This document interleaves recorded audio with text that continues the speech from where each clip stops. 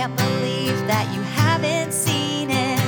Love it so much you really gotta stream it. Let me tell you every line right now. I can quote the whole thing since I was 12. Maybe your mom told you no. She said she wouldn't give you any money to go, and that's why movies we missed. Hey. Welcome to another episode of Movies We Missed. I'm your host, Brandon Greenhouse, and this is my lovely co-host, Jane Moira Hammer. Ooh, and you are listening to our podcast. It's me and it's she. And together we make we. So yeah, Jane, how are you doing? I'm great. I love that we're the collective we, and that is you and I, not what the British call urine, you know? Oh, absolutely. And speaking actually of we and of our collectiveness, I do want to remind our listeners that if you want to keep tabs on what's going on with us on like a day-to-day basis, Jane is social media maven. She runs all of our accounts. She's responsible for everything that is there, and in some cases isn't. And I think that you guys can push back against her if you want to, or if you feel like she's not doing her job. Feel free to let her know. That's what that's what this is about. And so you dictate what you want to see. She's been doing a lot over on our Twitter. If you go check that out, you can check that out at MWM Chat. You can also find us on Instagram and Facebook at Movies We Missed. Those are also sites that Jane's been updating constantly. I text her from time to time, and I just immediately get back, oh my God, like I'm on the accounts right now. I'm on the Movies We Missed accounts. I'm like, I'm fielding questions. I'm talking to up and coming directors. She did a TED Talk a couple weeks ago with Eli Roth, actually. And I think some of that's up on the website as well. So, yeah. Well, to be honest, he didn't actually pick up my Zoom call. So it was sort of just me on like an Instagram Live, just sort of, it's about 40 minutes of just like stalling. So I feel like when I talked to you though, after I texted you in the middle of it and you said, so this is conversation was what I think you texted me back. And you said like that you were having some sort of like groundbreaking exchange with him that you thought was going to change movies forever. I think was the quote that you used, if I remember correctly. Well, if anybody's going to do it, it's going to be me and Eli Roth. And here's why. We are both extremely relevant in the mainstream movie market, I would say. Interesting. And that conversation would have been absolutely amazing. Of course, like there's no way it couldn't have been when two minds like that come together. There's sort of Brandon, your face. There's sort of something special that happens. And so to be honest, I did not know, and this is news to me, what I'm finding out right now, that you actually have opened up our Instagram, our Facebook, our Twitter, and actually peeped what's going on there. Because I didn't. I'm finding that out now on the air. The Emperor is not wearing clothes. The Emperor is. There's going to be a lot of surprises for you, or maybe there has been along the way, and this is sort of you bring them up now. I think there's been some surprises for you too. It certainly has. So, and one of those surprises is being held accountable by my creative partner, and I think that's important. It makes me call into question a lot of what you've told me. There was talk of you hanging out with Frances McDormand on her ranch, you said, breaking in horses together. And I'm starting to think that maybe that didn't happen either. Fillies. Yeah. She wanted to break in some fillies in her stable. Oh, yeah. Oh, specific. Okay. And some stallions too. And they call me the stallion. So it made only sense for Frances to make the call. I know they call you an ass sometimes. I've heard that. So you may be confusing the animal, but no, the truth is I neither Brandon nor I run our social media. Wait, you're not running it? No, I'm not running it. Oh, I thought you were. Okay. No, Tara's doing it. What do you do then? I show up, baby. What do you do? I show up and I do this podcast and I'm prepared every week. I do the research that is called on me. I know everybody's name. I know characters' name. I know directors. I know producers. I know makeup artists. I know everybody's sort of oeuvre and that comes together and makes the movie. And that gives me perspective. Right. Okay. Well, I'll bite. How about you start by giving me the name of the makeup artist on the movie that we watched this week? Quick. Okay. And I will absolutely spit it out to you right now. No. Right now, I hear a click happening. Give me the name. Give me the name. It 5, is 4, 3, 2. Frida Arzdester. Oh, okay. No, Karen Blinder. Oh, you went with the name you could understand. Okay, I see that you mispronounced the first name, but that's to be expected. So anyway, this is what you're getting, folks. I had to go to a separate yeah, well, I'm famously under researched, but whatever. How are you, Brandon? I'm stressed. That's what I am. I am too. I'm so stressed. You guys, by the way, let's try and this is coming out Christmas Eve, but we are recording it on the week of Thanksgiving. And I know Brandon and I both have a ton to do this week, so we're both really stressed. So I don't want to stress. You guys are probably very excited for Christmas right now. I'm sure you're all listening to this on Christmas Eve and neglecting your families. Was that the end of your statement? I felt like you wanted to say something. No, you didn't. I didn't really. I felt worried that we were going to make people feel sad about our stress on Christmas, but people don't care about that, right? No, I have so much work to do. It's not even funny. Here's the thing. I have a presentation in front of peers tomorrow on a 400-page book that I'm on page 50 of. So that's there's nothing to hide behind. It's not discussion. It's I'm at the helm of the ship. So it's So you're not going to sleep tonight? No, I have to get up. Really early tomorrow and just start in on it. Are you leading the discussion? You have to come up with questions. All right. I have a 30-minute presentation on the reading, and then I open up the floor with pertinent conversation to I guess facilitate a robust discussion that's gonna be over an hour long. So so we'll see. But do you have to have any visuals for the presentation? I mean, no. Okay, that's good. So at least you just I wish that was my concern. Well, what I mean is you could trip to Google and then come up with questions. You don't have to create a there's no smoke and mirrors though. Let's see if we can put this degree to work though. Me performing person who understands what's going on. But that's neither here nor there, and that doesn't really matter. What matters is the time spent with family and friends and colleagues. Oh, I just realized I have another pocket on these pants that I'm wearing. Did not know that was there.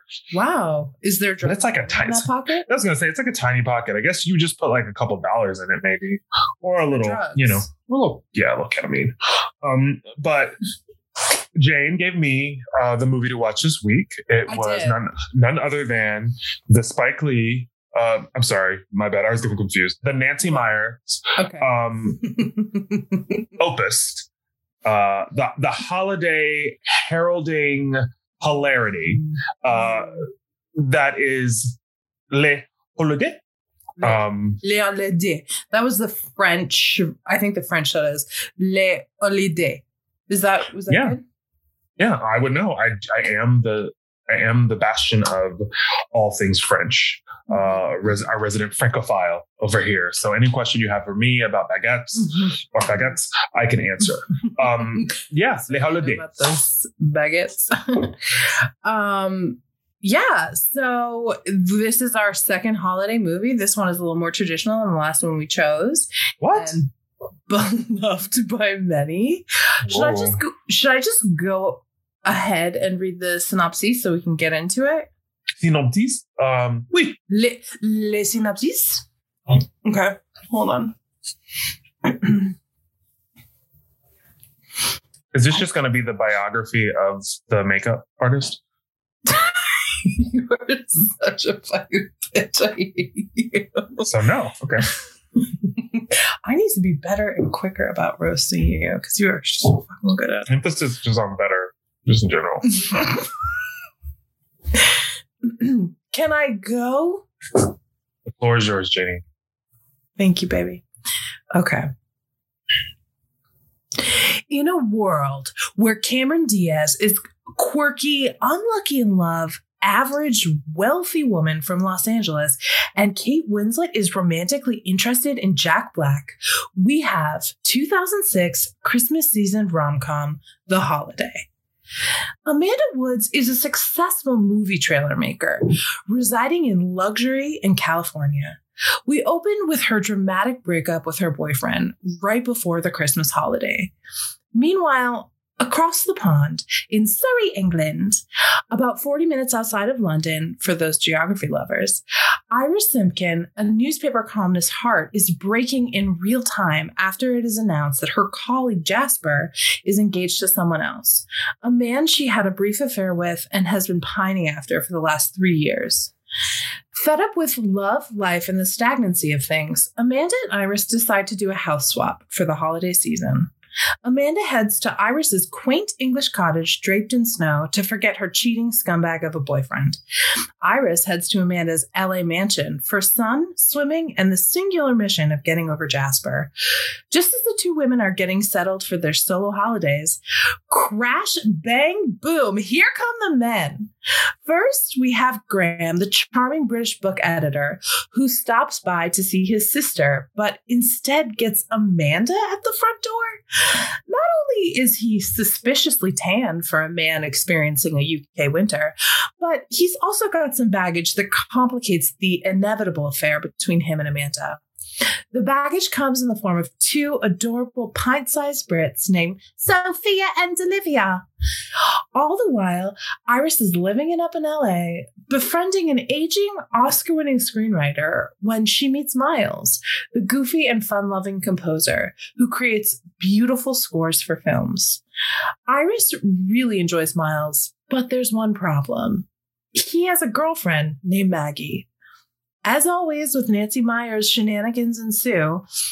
We're not sure if these crazy kids will be able to make these life-altering loves last, but we are, of course, willing to put in the time to find out. So curl up on your oversized couch, wrap yourself in some sort of violently expensive earth-toned pashmina, make yourself a steaming cup of hot cocoa, and press play on The Holiday. Jingle bells. Jingle bells, jingle all the way. Oh, what fun is to ride. I don't know, whatever. Okay. So the holiday. Holiday. It was, of course, it was a delight. My mom is in town, so she was here to offer colorful commentary. I forgot. Oh my God. Amazing. So you watched this with your mom? Yeah, my mom tuned in. She loves movies. She's seen it many, many times. She revealed plot points before they should have been revealed. And it was a delight. And yeah, no, it was a lot of fun. I love it. It was good having her here. But no, of course it was great. I don't know how I've never seen this movie because it is very much in my bag. Absolutely. But it was a good time. The Holiday, it's surprising. It's 15 years old. This movie came out November 29th, 2006. And spoiler alert, it was a hit. Okay. It made 65 million at the US box office, 130 million international, which comes to around 205 million worldwide. Damn, Nancy. although it is worth noting that it was an expensive film. It cost like $85 million. Damn, and why? Right, in a $34 million budget. I think it's probably because of the locations that they were shooting in, I would imagine. Right. And also, like, Cameron Diaz 15 years ago was like a huge star. So I would venture that probably the 4 stars were probably a big chunk of that budget as well. But yeah, it was expensive. Also, yeah, and no, I mean, of course, but I mean, Cameron Diaz was like $20 million girl, though. There was like a period where she was like the highest paid. She was demanding like that, like Will Smith, Tom Hanks, Julia Roberts coin. Good for her. I didn't know that. Good for Cammy. Yeah. I mean, she was. And so, what'd you say?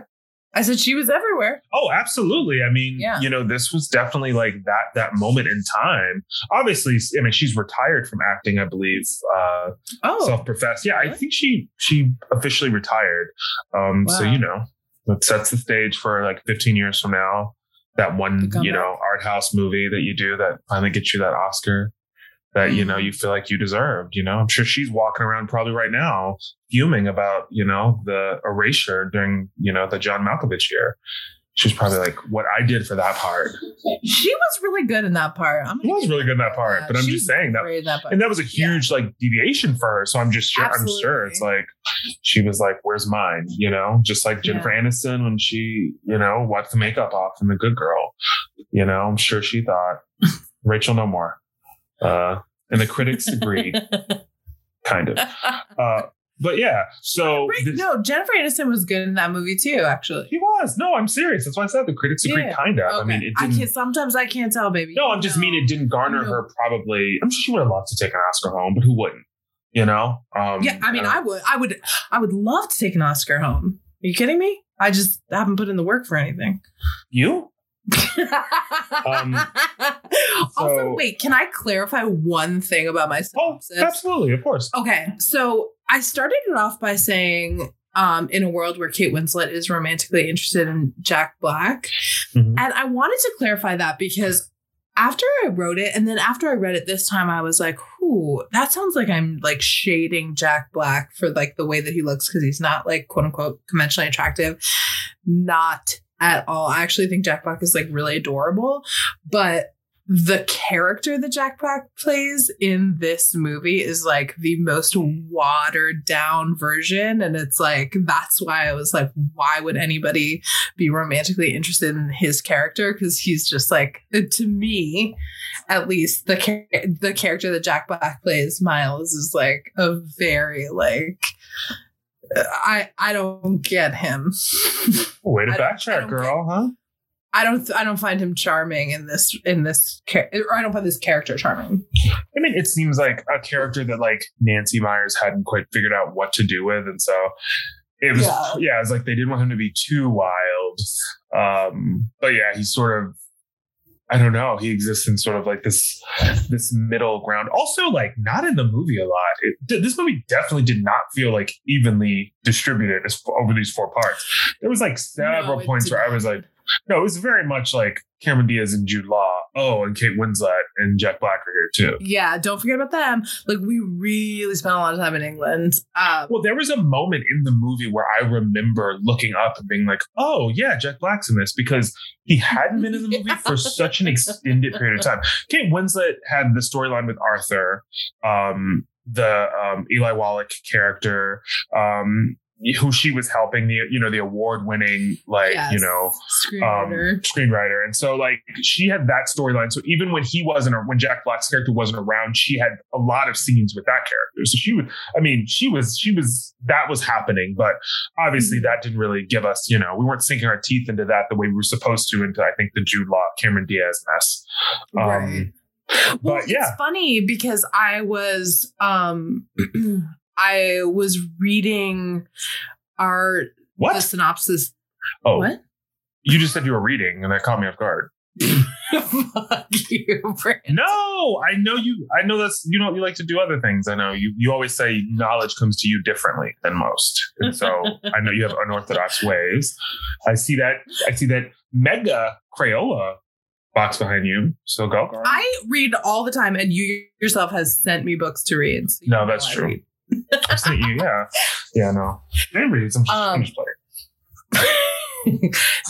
now he's a scholar. He's gonna. Me saying that made it seem like you actually don't. When I was like, no, she does. And then I was like, I know. Does she? No, Jane reads a lot, actually. Maybe not the classiest things, but and maybe not A Room, famously, but. Okay. So what the fuck was I going to say? Oh, when I was reading our, my synopsis that I wrote, I always read it out loud to somebody, and I was reading it out loud to our friend Laura, and she was like, why are you even mentioning the like aging Oscar winning screenwriter? Like, why and I was like, cause he is like a big part of this movie. He's a huge part of this movie, and he's a really famous actor as well. Yeah. But it was also like, I don't know necessarily what that like part of this movie serves. Like, I feel like because there's a lot of focus on that, which is a relationship that I actually really like. I'm not saying anything bad about that, but it does sort of make you forget that there is that like Jack Black, like romance for Kate as well. I mean, I think it makes this trip about more for her than just romance. You know, I think that she's sort of like, she has this sort of like reinvigoration from like a creative standpoint and a professional standpoint. And she's affirmed by a person of that status, you know, like having a person who's accomplished what he's accomplished be like, girl, this is what you're doing right now. Like you're a talented, viable, you know, person. You have so much life in you. You have so much to offer the world. I think it makes the trip about more than her just getting a guy. And I think, which I appreciate. Yeah, no, for sure. And she seems professionally also to be the character the most sort of in flux. And part of that, obviously, you know, is because they've created this romantic entanglement for her with the Jasper, played by Rufus Sewell character back home. So it's like, I think that it sort of serves as setting it up in a way. It sets it up in a way of like, you know, there's more to life for you, and there's a way for you to be like fulfilled professionally, and it not be like, it kind of gives her back her autonomy. It's like, you're not just the girl who's writing, you know, who's ghostwriting or helping edit, you know, this work for this Jasper guy who you are secretly, not so secretly in love with. Like who, like, there's a promise for you. And there's like, potential for her in like LA. You know what I mean? Like for her to like make a life for herself there. And I think that's a big part of what it is too. So then we don't just have her like leaving, you know, her life in England in order to like chase this sort of relationship. And then it's like, oh, that's all she's going to be. So I think it was probably, I can only imagine, especially given like so many of Nancy Meyers' movies, although, I mean, the careers are always like just unattainable. But in her movies, she does often have career-oriented women. So I think that maybe that was her way of tying that in, you know? And I loved that Cameron Diaz's character was a movie trailer creator or producer, and she owned the company that she, you know what I mean? She owned, she owned the company. Yeah. She had unfathomable amount of wealth, as I know most movie trailer producers are, you know. I've never met a movie trailer producer, and frankly never thought about it as being a separate job from, like, in my mind, I guess I always thought like, oh, whoever edits the movie like could just like pop together a trailer, but that may not be true. No, I knew that I knew it was it's usually a company that you work with, that you ship the movie out to, and then it's their job to sort of like punch up those moments. And it's their job also to have an idea of like what is going to be appealing to different markets. And that's why most movie trailers, you know, they have iterations depending on how big the movie is, you know, anywhere from like 2 to like 10 different versions of the trailer, because it's like, ooh, we know that if we're going to play this, you know, before NASCAR, that, you know, all those boys that are revved up for Danica Patrick are really going to enjoy, you know, the scene of Cameron Diaz in a bra giggling. And then if we're gonna, All show the boys this that are revved up for Danica Patrick. exactly, Something that I never thought I would ever hear you say. you know how it is, you know how they get, or like I've never been to a NASCAR event, thank God. or like if we're gonna play Before the Hours, we want lots of scenes of Kate Winslet crying.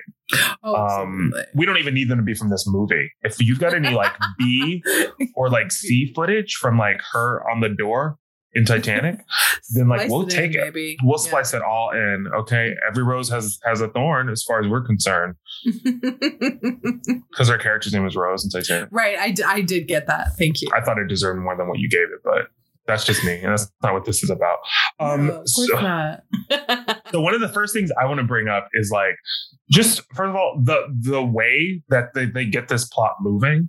Well, okay, before that, we can talk briefly about like just like these respective like entanglements that our two leading ladies are in across the pond from one another. We have Kate Winslet pining after like Rufus Jewell, who couldn't be more just okay and regular. Well, and he's like, so it's like their office Christmas party, and he like comes in. First of all, she's like finishing up work, which I think is really funny. She's like, everyone's partying, and then like her manager or somebody comes by and is like, "Did you submit that story?" And so she's like, "Oops, nope." And I'm like, really cutting it close to why you're out here like drinking champagne and smoking cigs at the office party. Literally. Her boss is like, her boss is like, well, I'm so excited about everything. The story's already going to print and they're on the newsstands in 10 minutes. And then she's like, oh, wait, hold on. And she runs her office to push send and then nods her head authoritatively like, I did it. And it's did it. Girl. The wire. Yeah. Unless you found a wrinkle in time to nestle yourself into to get this article retroactively placed in a magazine that's already being sold, you're fired. So she's like pining after him. She's wearing glasses because duh. And is she not? Am I just imagining her? Is it just a metaphorical pair of glasses? Yeah. She might as well be wearing glasses, as far as I'm concerned. She's that girl. I mean, that's how you know she's smart. And she's got her hair pulled back in a half pony. And so, she needs that on her face for all of the editing that she's doing. She's the hottest editor on the block. And although she wears like barely their makeup because she doesn't have time for that. She doesn't have time for makeup. Just makeup. Yeah. Just tons and tons of makeup to make it look like she's not wearing any makeup. Yeah, just a little foundation. But I do love her coworker who walks up to her and like gives us the full plot of the movie. I know, it's so funny. Who you never see again. She walks up to her and she's like, "Hey, girl, huh? Oh, you're probably pining over Jasper still. Didn't you guys break up 3 years ago? He cheated on you, right, with someone else because you were so bookish and she was so buxom. Guess it's a battle of the bees. Anyway, it looks like they're still together and they're happy, and you have Tostino stuck to your turtleneck sweater. I guess we'll call it even.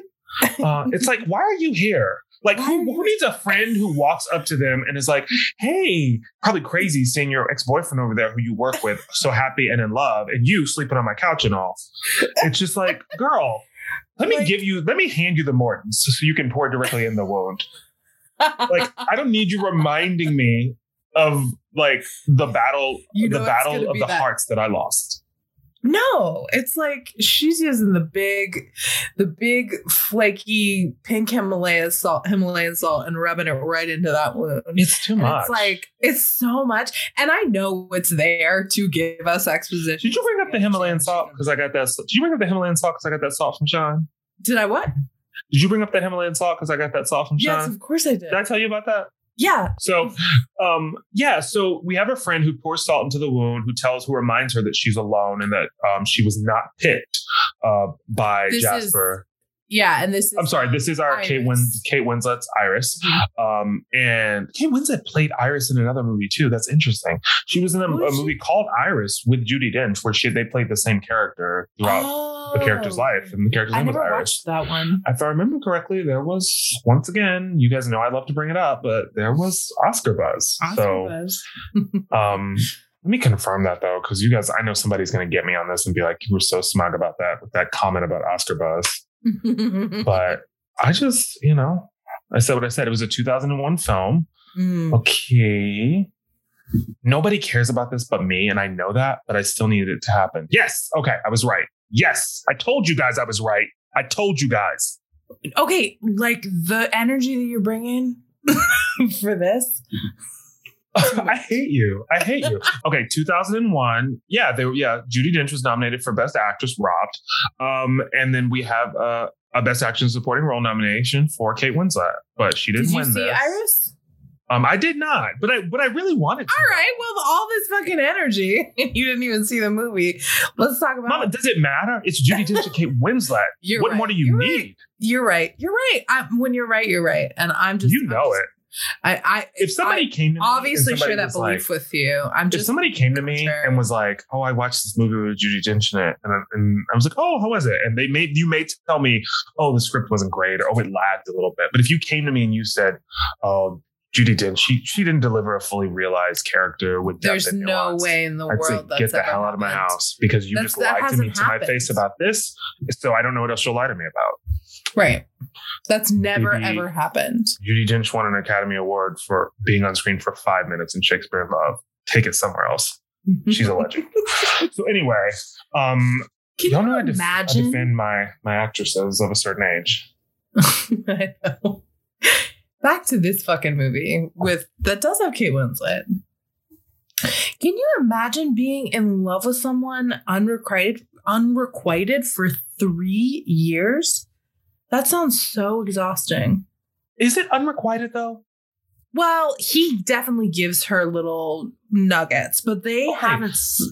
It was unclear to me. Together. He's dating someone else. But it was unclear to me because it sounded like they were a couple. And then he cheated on her with the other person at the beginning of the movie. And then at the end, all of a sudden, it seemed more like it was just sort of this yearning that had sort of existed, and like they never were quite on the same page. And it's like those are two different stories. So which is it? Were you lightly in a relationship? Were you just kind of dating and he cheated on you? Because they make it really clear at the end of the movie that like they haven't slept together. Although they don't make it slept together. Oh, they hadn't slept together. They hadn't slept together that instance when he showed up, because he shows up in LA. Yeah. And then I think what she was saying was, "Oh, thank goodness that I didn't sleep with you like this time," basically. But like, was she? I thought she stopped sleeping with him when she found out he was sleeping with other people, but like continued to like still hold a flame for him and like manage the friendship. He doesn't strike me as the type of person who would have that kind of courage. Where we meet her at the beginning of the movie, she seems like the type who would let it just keep going on. Like continue to sleep with him? Yeah, and just be sad. Okay, well that could be awful? No, horrible. No, that character. Well, he goes on a journey. She goes on a whole journey more than I think. But no. Yeah, no, I agree with that. I think there's a world where that happens and they haven't said that to, you know what I mean? Like they make it sound like she's not sleeping with him anymore. And it's been several years since they have slept together. Yes, that I agree with. And I guess, so you're saying that you think that they are sleeping together though? No, I don't think they are. I was just saying, I think that they have slept. I was just saying what you said. I misunderstood her in the movie. I was just saying that I think they've slept together at some point previously, but I think in some form of a relationship. And I think that he cheated on her while they were like, as she believed it, in a monogamous relationship. Right. Yeah. And so all of this, and then we have this moment where she gives him this lovely gift at the Christmas party at the beginning. And then like he's brought on stage to like, this movie reminded me a lot of Bridget Jones's Diary, which I also watched on The Movies We Missed, a podcast. If you guys haven't heard that episode, then just do a little quick scroll back and you'll find it. But yeah, so this movie reminded me a lot of that. Give me the British, unrequited love, co-workers, and then like, although I guess technically I'd be sort of melding those two characters together because those are separate. One was her boss and one was not. But that scene where Darcy, it's revealed that like Darcy's engaged and she has to take that in front of a group full of people. Totally. She's got this, she's got this love for this person who is not, reciprocating it to her or, in the way that she feels, she's deserving of. And so some of those similarities, and then that moment with her just sort of on the train trying to put the pieces together. So there's a lot of like moments where I was like, oh, this is giving me a little bit of Bridget Jones. Yeah, absolutely. And I'm not coming for you, Nancy. I'm not accusing you of anything. That's No. There's similar stories all over the world. It's just absolutely it's different. You know what I mean? Absolutely. I just don't want anybody coming at me. Well, we know Nancy is like a regular listener of this podcast too, so she's got something to say. Oh, for sure. But I don't want to hear anything about beef between her and like Fielding, where it's like, I heard you were coming for my legacy, and Nancy Meyer's like, who? But yeah, so that's all happening, and then we meet like our Cameron Diaz, and she's dealing with Ed Burns' peak squint. What I saw Ed Burns and I was like, man, what's he been up to? Not in a shady way. I just like I think Ed Burns does like directing and stuff too. Okay. So yeah. Also, do you know who Ed Burns is married to? Who? Christy Turlington. What? Right? I had no idea. I was not at all the person I was expecting. Random. I thought Ed Burns like dated Drew Barrymore or something, maybe like kind of seriously. He dated didn't he date like Heather Graham back in the day? Yes. Yes. I can't believe he's married to Christy Turlington. Right? That was kind of surprising to me. Oh wow, she's a year younger than him. For some reason, I thought he would be younger than her. Oh, I didn't even think about the age thing. I just thought like just tears, I don't know. I imagine Christy Turlington, I don't know, like married to like Bono or something. Bono? I just imagine her like seems she gives me a Bono. I just imagine her with like a middle-aged rock star. You know what I mean? Bono? I mean, not specifically Bono, but like, I imagine her like married to like, I don't know, like a Sting, Although I know Trudy's not giving up her spot, obviously, but like, of course not. I'm just saying. Like, you're just saying Ed Burns is not as famous as Christy Turlington. It's not the fame thing. I just didn't really see her. Honestly, didn't really see her with an actor. Well, he's more of a director, isn't he? Yeah, I guess yeah. I don't know. So yeah, he's directed quite a few films. I think that's more like the Burns bag. Is directing stuff. Obviously. Directed She's the One. Yeah. Like still acting. Oh, I was thinking quite a bit of directing, actually. Wow. You said She's the One, and I was thinking She's the Man starring Amanda Bynes. No, didn't get the call for that one. But She's the One, which has quite the cast for a movie I've never seen before. Ooh, maybe this goes on the list. We got Aniston, Diaz, Mahoney. This is what movie is this? She's the One. Oh, okay. Have you seen it before? No. Can we talk about this movie though? I feel like we keep deviating. Yeah, it's your fault. I know. I'm not saying it's your fault. I'm saying this is a collective effort. So Ed Burns gets kicked out of Cameron Diaz's home wearing the largest pair of boxers I've ever seen in my life. Literally, they're like basketball shorts. Okay, so first of all, it like starts with him like waking up on the couch in this mansion to like let us know that like they clearly like there's not a guest room. I literally was like, in no world is he sleeping on that couch. There is probably like 6 guest rooms in this mansion. Absolutely, the house is like. I couldn't get over that. And then unless she was like peak petty. Yeah, she was like, go sleep on the couch. She was like, in the name of Ashley's furniture, you're not sleeping in any of these beds, not tonight. She was like, I just came straight from the dump. And you know where you can get on that couch that I got there. Is that? Oh, it's the dump. The dump may be a regional thing. I'm sorry. The dump is a regional thing. Okay, so people who don't know, it's definitely an Illinois thing. I think I'd never heard of it before moving to Chicago, but the dump is like a place where you can get really, really discounted furniture. It's an awful name, and they're so smug in their commercials too. Like it's like the level of smugness for that to be the name of your business. They're like, "Hey, Poro," like I feel like they're like, "Hey, are you still paying full price hey, are you still paying 30% on the price that's on the tag? Then you're not doing it right. Come here. We're just giving away cushions. I mean, you have to figure out how to make it work for yourself. It's all a la carte, but it's a dump. Come to our aptly named The Dump. Like, it's so gross.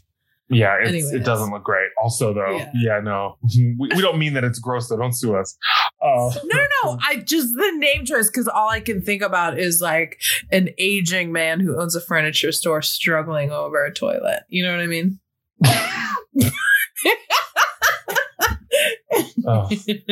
Oh my God. The Dump seems like a name that like the awful Mean Girls give to like that one girl in the group who's like there only really to be the booger. And like that one time that she got like diarrhea at like somebody's pool party, and like they've like literally just been keeping her in the group for like years, and that's what they call her. And it's just like her name is obviously, you know, like Kristen or something, but she's saved in everyone's phone as Dump. Oh yeah. Oh my God. We should do that to someone in our friend group. Let's designate someone as the Dump, and then let's just like not let it go.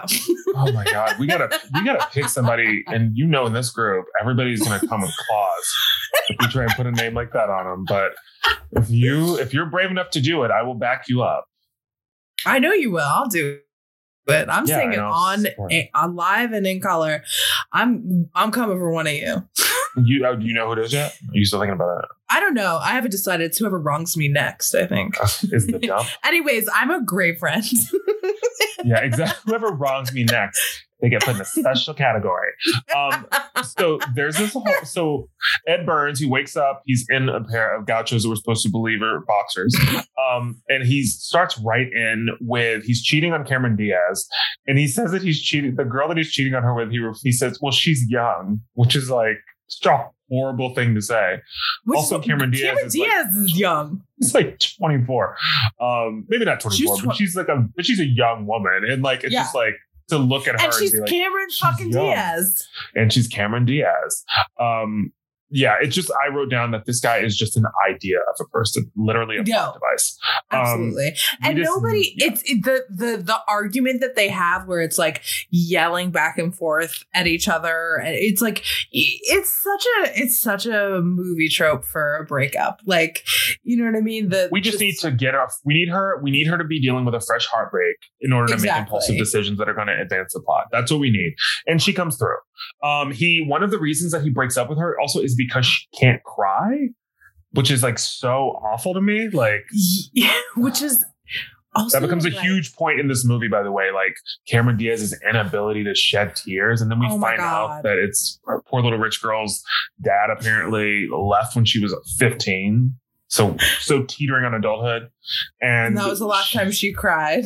And that was the last time she cried. And like, look, we know your parents getting divorced is like a very traumatic experience. No, of course. I wish they could have gave her a little bit more though. They could have given her like, well, also it's like, I hated that moment where she's like trying to make herself cry. She's awful. Like, calling on, like, she obviously, like, I'm sure watched like Something's Gotta Give and like just like took notes on Keaton, because like when she is like after the breakup, she runs into the foyer of her mansion and she just like starts freaking out and starts doing all of these like Goldie Hawn-ish, like Diane Keaton, like huffing around the room, and I'm just like, girl, Cameron, I love you. You're great, but this is not you. Do you think Nancy Meyers handed her a VHS of Something's Gotta Give and was like, just a little something for your perusal before for the next foray into filming? I'm sure she did her research, you know. And the thing is that like I want to love the problem here is, and this is a beloved movie for me, but like the problem it's a very charming film. Yeah, like, of course, like, I think, like, there's no way you don't enjoy watching this movie because it is just, like, a warm hug of a movie. Yes. But, like, the thing about it is, like, we are supposed to take Cameron Diaz as this, like, unlucky in love sort of, like, career woman who, like, has trouble, like, being confident. And it's just, like, she's a literal supermodel, so it's really hard for me to be like, yeah, Cameron this Diaz is Cameron Diaz's she's beautiful. bag. She's clearly either comes from money or like whatever, but she's got it. And she's living in this mansion in like LA somewhere. And it's like, yeah, it's hard for me to feel sorry for you. It's as it often is with Nancy Meyers heroines, although I eat up her movies, but it's we often love a thing. them, but it's like they're always like moneyed white women who like have like an inexplicable amount of wealth. Their wealth never correlates with what they do for a living either. No. Like, okay, well, maybe something's got to give because Diane Keaton's character Erica is like a very successful novelist, but like a lot of times though, there's where it's like, and we'll talk about it. You are rewriting history. She's not a very successful novelist. She's a very successful playwright, which is even harder to believe, but that exists. It is, yeah. It's even a little, it's a very like, to be a playwright that's successful enough. What I will give them though is that a lot of her success seems to have happened in like the 70s and the 80s, which is a period where I feel like it was that kind of thing it was more possible to be like a sort of rock star of a playwright. And like, I see the ways in which that type of celebrity like could potentially lead through like, she mentions a movie adaptation of one of her plays. She's still putting plays on Broadway. Like, and so it's like, okay, kind of, but you are correct. Like, I mean, condo in the city, you know, you're this beautiful like home in like the Hamptons. Like, yeah, like a lot of times it's like Nancy doesn't want to deal with the pesky, you know, details of like wealth. You know, there's never a scene where somebody's like characters to be able to do anything. And that's the thing with this movie is like, these are two women who can absolutely up and leave their lives for 2 weeks the next day and swap houses. I would like a character, like I would like to be the character who comes in and is just like, how can you afford this lifestyle? And then they're just like, oh, well, a little bit. And I was like, no, I'm actually going to hold your feet to the fire a little bit. This house is... They're going to be like, I don't like to talk about money. And that's what people do. And I'm going to be like, I get that. And I get that you're a heroine in a Nancy Meyers movie. But me and millions of people are wondering how you can afford... You know, who did you have to call to be able to leave? Did you check in with anyone? You're going to be gone for 2 weeks? 2 weeks. What are the ramifications of that professionally for you? Well, none, because I'm a Nancy Meyers heroine. So it's all going to be fine. No, stop it with that sing-songy voice. I'm tired of this shit. Answer my questions. Answer the questions that Diane wouldn't answer and Meryl wouldn't answer. When I went and talked to her, all she kept saying was, it's complicated. And I was like, I get that that's the name of the movie, but I want a damn answer. How can you afford this? Okay, listen, I'm done. Something's got to give, you know? Hey! Hey, yeah, The Holiday.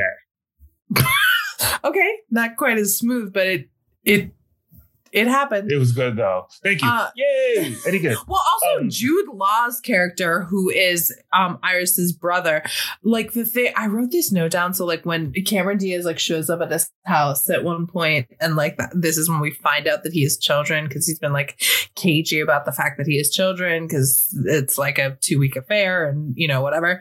And so the kids, she's like hanging out with him and the kids and whatever. And then they go upstairs to like this tent. And it's like, my note from that is like, oh, that is an absolute fucking rich kid's tent. It's like the tent of a wealthy ass child. Because I remember when I asked my parents to use sheets to make a tent when I was a kid. It was like, here's this scratchy ass sheet from 1977, and that's all you get. And these kids had like sparkle lights and flowy like muslin, you know, whatever. And it was like cut out stars, which at one point the kids, she's like, oh, did you cut out the stars? And the kids are like, yeah, we did it. And I was like, that's not a child. That's from Anthropology. Yeah, these were made. There was a designer brought in. Yeah. What you brought up, and I do want to bring up the fact that, as my mother revealed yesterday, I did have a tent in our living room set up for 2 years, and I slept in it.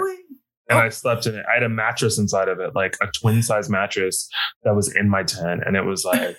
She just let me have it up. And people used to come over, like family members and stuff, like, I can't believe you like let him have a tent set and live or whatever. And my mom would just be like, this is our house. Don't worry about what we do. and I thank her for that. That's so sweet. So yeah, it wasn't that. It was just a tent, like an REI tent. It wasn't like a, Like REI, like a Target tent. But it wasn't the full-on fantasy that these kids had. But I do. Okay, so these two, spoiler alert, as we've already spoiled it. They decide to switch homes, and there's this moment though. First of all, the picture of like the cottage that like Kate Winslet lives in is like the roof does legit look concave. It is like as I noted yesterday watching, I was like, why is the roof like dipping in the middle? I think my mom actually pointed it out, and I was like, yeah, that roof doesn't look solid. But I guess she's only here for 2 weeks, so cool. But I don't understand. My thing that I was perplexed by though was Kate Winslet, and I don't understand like the geography of, England. But I feel like she like works in the city and then she lives so far out in like, so it's the cab driver, when the cab driver drops off Cameron Diaz can't even drive up like the driveway. It's like, you are in the middle of nowhere. I'm going to answer your questions. Yeah, I'm ready. Put in, so it's about 40 minutes from London on the train, right? Okay. And one of the annoying things about it looks very like, provincial, rural, of course, and it's so fucking cute. But it looks like she takes like the commuter rail or whatever, and there's a station in like the town, and then she walks from the town, which is maybe like a 10-minute walk, probably. Like, I don't think her house is like, there's like a little town area. I don't think her house is that far from that area. But also about the driver, when Cameron Diaz first arrives at the cottage and he like won't bring her up the trail or whatever. I know they did it for the dramatic effect of her walking in stilettos and snow and trying to find this cottage and whatever. But when she's about to leave, the car is right outside the damn door. So it's the same driver. It's the same driver. And I went back and looked because I was like, maybe there was like a ton of snow on the ground. Same amount of snow, both instances. So that was a plot hole and it bothered me. Oh, Jane the meteorologist. Uh-huh. Have we've all had an Uber driver though that like tries to pull that little game where it's like a block and a half away and like, oh, like, is this good when you drop you off, fam? It's like, yeah, you don't want a tip, cool. But deciding I'm not going to take you up to the driveway and let you walk on those heels. Also, when they have this messenger service that they apparently have where you can just communicate directly with each other as people that are trying to like find AOL, like AIM chat box. I was like, what is this? Yeah, exactly. This website, I will say that this interface system walked so that AOL could walk a little bit faster. But so they decide to switch not even because AOL is like before this, but that's a good point too. Don't ever stop on my joke again though. So the two of them agree to switch homes, as my mom pointed out. Like, Cameron Diaz doesn't even, Kate Winslet doesn't even get a picture of Cameron Diaz's home. She literally just says, and I get that they do that because they want the shock of her arriving at this mansion and being like, oh my God. Although I would say that the shock isn't going to be any less. Even if you see a picture of it and you're super excited, there's maybe a part of you that's like, I hope this is real. Yeah. But you're going to still be excited when you get there and you realize that it's actually for real. Like, so you could have still gotten that moment without like creating a world in which Kate Winslet blindly leaves her home. Also, Kate Winslet leaves her home and her animal. She leaves her dog in the care of this person. I have so many questions about this because this is my thing too. It's like, first of all, not only does Kate Winslet not see any picture of the house, Cameron Diaz only sees a picture of the outside of the house. Yep. And it's like, the way that would never fly today. And obviously now we have Airbnb and VBRO and all those kind of things where you just can see every aspect of a house and people leave reviews and stuff like this. But this, like, I would never. But you know what, though? A person's house without knowing. And like, also it's like, it's just such a weird thing. Like, also I'm wondering if they're exchanging properties, is anybody paying? Like, Is this what's the difference? Well, there clearly should be a price difference. Yeah. What? I mean, the cottage is lovely. I would love to stay at that cottage. You're not gonna convince me that those are equal, though. They're not equal, but I'm just saying I would love to stay at that cottage. Struggle moment that Cameron Diaz was having in that tub with her whole legs just hanging out of it. I know, because she's so tall. Yeah, that's really what that was about. Look how long my body is. Look at how long and live my body is. It can't even fit into this quaint English. Why am I cursed with this tautness? So yeah, they switch homes. She leaves her animal there. I guess we're just hoping, just on the honor system, that she's going to feed and walk your dog on a regular basis. There was no conversation about who's taking care of the dog. Why couldn't you bring the dog with you? Also, I mean, I guess that's a long flight. It not only is it a long flight, but there's different rules too. Like international. Like sometimes you have to quarantine your dog for like 2 weeks before you can even like bring them out. So it's like taking your dog internationally is kind of a bitch. But it also was like, maybe we get our brother to watch it or something. I also like also the plot alert point. Your brother.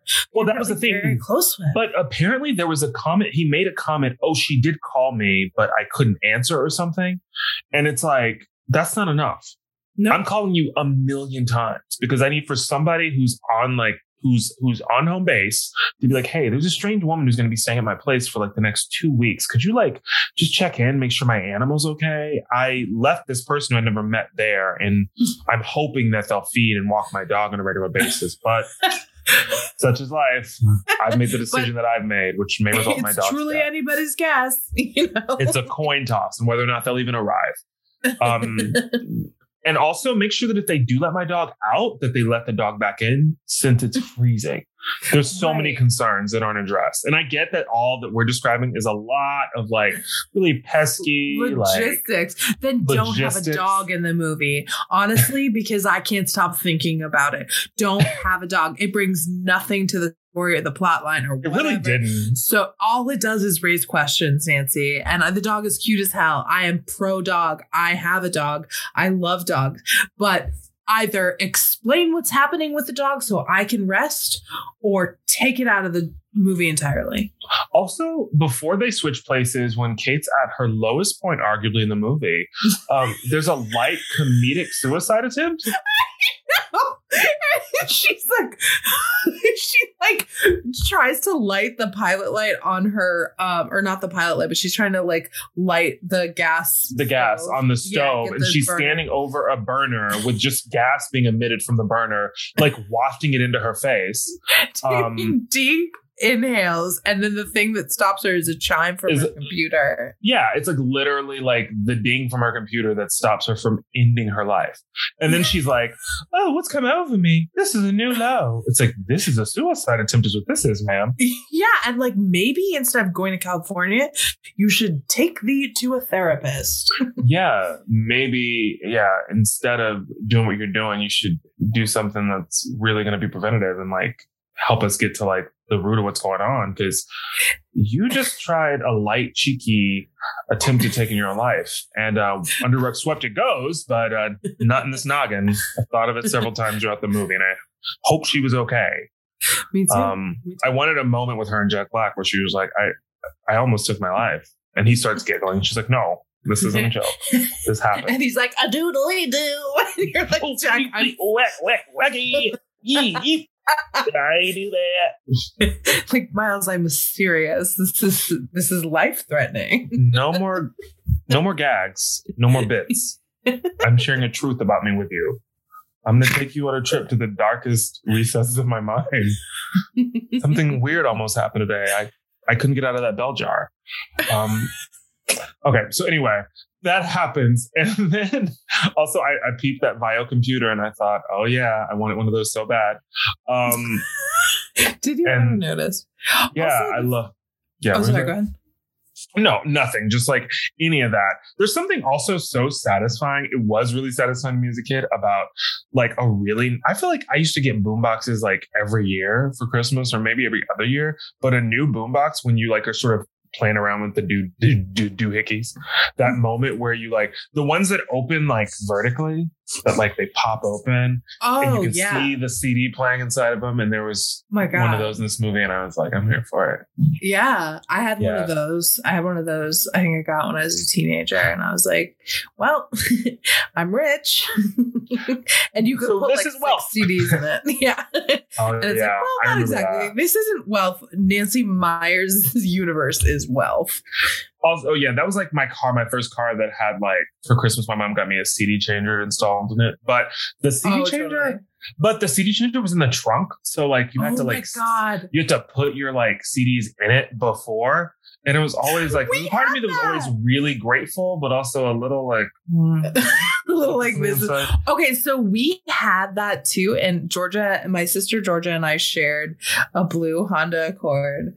And there was a CD changer, but it was underneath the driver's seat from the back. So like either the passenger had to like lean behind the driver and like load in the CDs, or someone in the back had to bend down and load in the CDs. Or like a full stop, like logistical, like. Or if you're by yourself, you either prepare beforehand or you have to pull over and switch things. No, there's no fixing. There's no ease to it. I remember that being like, oh yeah, I remember getting like a new CD from like Sam Goody and like hopping in my like my rough Cavalier and like being like, oh yeah, and then getting in the car and like ripping it open and then being like on the freeway like, oh, what now? This isn't going in, not going in the old fashioned way. We're gonna have to pull over and open that. Yeah, sometimes things would get stuck and it wouldn't play. It was absolutely. It was not a great system, but nobody was going to tell me I wasn't a fucking baller for having that in my car. No, it was what it was. Also, I want to say, in the movie, there's also this moment where Kate Winslet gets a text message from Jasper, and she responds to him, "We all know I need to fall out of love with you. It would be great if you would let me try." And I was just like, what in the Zanga going on? Because it was so intense. Felt. But I was also, when you're watching, you're like, good. I'm glad she sent that. I'm glad she's laying it all out. I'm glad she's saying you need to stop contacting me. Spoiler alert, he doesn't. He reached out to her several times throughout the movie. He is the most selfish, obnoxious character. Like, I can't even believe, like, she gives him the time of day. He's not, like... I mean, he must be really good in bed or something. It's confusing. This is like the equivalent to me of like going up to like your significant other in high school with like a little piece of paper and they open it and it's like a receipt for you want payment back for your love and affection and like the time that you put into this relationship. And it's just like, I'll take it in the form of humility. I'll take it in the form of kindness. I'll take it in the form of you actually showing me some small inkling of transparency and telling me how the hell you ended up in Haley Rutherford's car when you told me that you had MRSA. Oh my God. If I was going to go with mono. If I hear the MRSA excuse one more time from another lover, I will absolutely lose my mind. Or you usually they'll be like, hey, babe, I got a staph infection. Wish I could be there. But, you know, this staff is pretty stubborn staff. I'm not like entirely sure what a staph infection is. I know what it is, but like I don't like know what it is. I mean, I know what it is and I've seen it before. I'll tell you that. Like, is it? Don't look it up. I'm looking it up right now. Commonly found on this, it's staph infections are caused by that bacteria. Type of germs commonly found on the skin or in the nose. I feel like wrestlers used to get it in high school. I feel like the wrestlers used to get all sorts of stuff from those mats. Wait, is staph infection? Oh, MRSA itself is a staph infection. Yeah. Okay, so it's just like a skin infection, right? I'm not gonna look. I didn't Google. I didn't image search it. I just don't go. I know you. Don't go down that path. I know because I will throw up on my own computer. And then also I like that they put Kate in this thick tweed coat when she arrives in LA, so that we remember that she's British. Yeah, and doesn't understand weather. Yeah, and then also I like that we're perpetuating like the myth that this is how people in America live. This British Oh my person God. shows up and is like, so this is everybody. It's like, I would have loved for her to arrive to like a nicely appointed studio and have to deal with the realities. And then I like, would have loved for her to arrive at my 4th floor walk up that I used to live in Rogers Park, which is a junior 1-bedroom. It's not the one bedroom. It's like, this is just like sort of cordoned off as a bedroom, but like there's no door. No, this is barely a bedroom. And they're like, oh, you could get like a cute little like curtain to separate the two. I've seen a lot of people use like funky shower curtains from Target. Oh my I think God. this could really be a moment, girl. And you don't have to worry about these room dividers. Hello. So chic. And you don't have to worry about the person in the living room not being able to hear you have sex. Spoiler alert, they always can. They always can. And then there's also one of the devices they use in this movie are these trailers, because that's what Cameron Diaz does for a living. So there's like a lot of voiceover trailer moments. The trailer though for the movie that's starring James Franco and Lindsay Lohan, which is featured like 2 or 3 times in the movie. It's like this fake trailer for like this action movie. And those two are starring in it. And I thought to myself, I wonder if Lilo got this script, like, and opened it up and was like, yes, they want me for Iris. Yes. And she calls and they're like, oh, no, not that Iris part. And she's like, Amanda, cool. I can do that too. And they're like, no, it's a little, it's a different one. And she's like, oh, those are the only 2 like leads. Do you want me to pull a Scarlett Johansson and take on one of these other roles in the movie that I should be playing? Like, I could play Arthur. I can do Arthur. I know I can. I'm like, no, it's actually it's right here. It's not so much a scripted part as is an idea that some of the writers in the think tank are still plucking out. But it's only going to be a day's worth of filming, and you're back to doing whatever you do. You'll be back to the Mykonos before the cat can shake its tail. And she's like, oh yeah, cool. Yeah, this will be better anyway than one of those pesky, leading lady roles, leading parts. I've done that before. Have you seen Herbie Fully Loaded? My resume is chock full of them. So yeah, this will be fun. Well, she's got a holiday movie coming out this year, and I'm gonna watch it. I want the best for her. I want the best for her too. I just thought it was fun. And then also, No, it was. what were you gonna say? No, go ahead. There was a song that played in the movie. It was a killer song, but for a second I thought it was Good Charlotte. And Cameron Diaz was, and there was a moment where Cameron Diaz was dancing to it, I believe. And I was like, oh, yeah, singing along. And I said, oh my God, is this a Good Charlotte song? And then they was like, no, this is the Killers. And I was like, oh. It's Mr. Brightside. But I was like, what a moment that would have been. Just like talk about going back in time and being like, oh, I forgot, because she's married to one of the Good Charlotte guys. She's married to Joel, right? And then Joel's married. No, Joel's married to Nicole Richie, and then the other one, I don't know what the other one's name. Benji. I think she's married to Benji. What do you think those family functions must be wacky, right? I know. Well, also I happen to think that Nicole Richie's fucking hilarious, and I think Nicole Richie's great. She's so funny. She's great on that Cameron show. Diaz is really funny too. What was it called? Good News, Great News. It was on NBC. It was a Tina Fey produced show. It was a really funny show. I support women, so I watched it because Tina Fey produced it. Jane didn't get around to it. She was watching whatever some man told her to watch. But it was nice to see that show and to see Nicole Richie thriving. I've been a big fan of hers forever, and I'm not just a fan in speak. I turn my Nielsen box on and I watch her stuff to make sure that she gets the credit. Still working on that Nielsen box.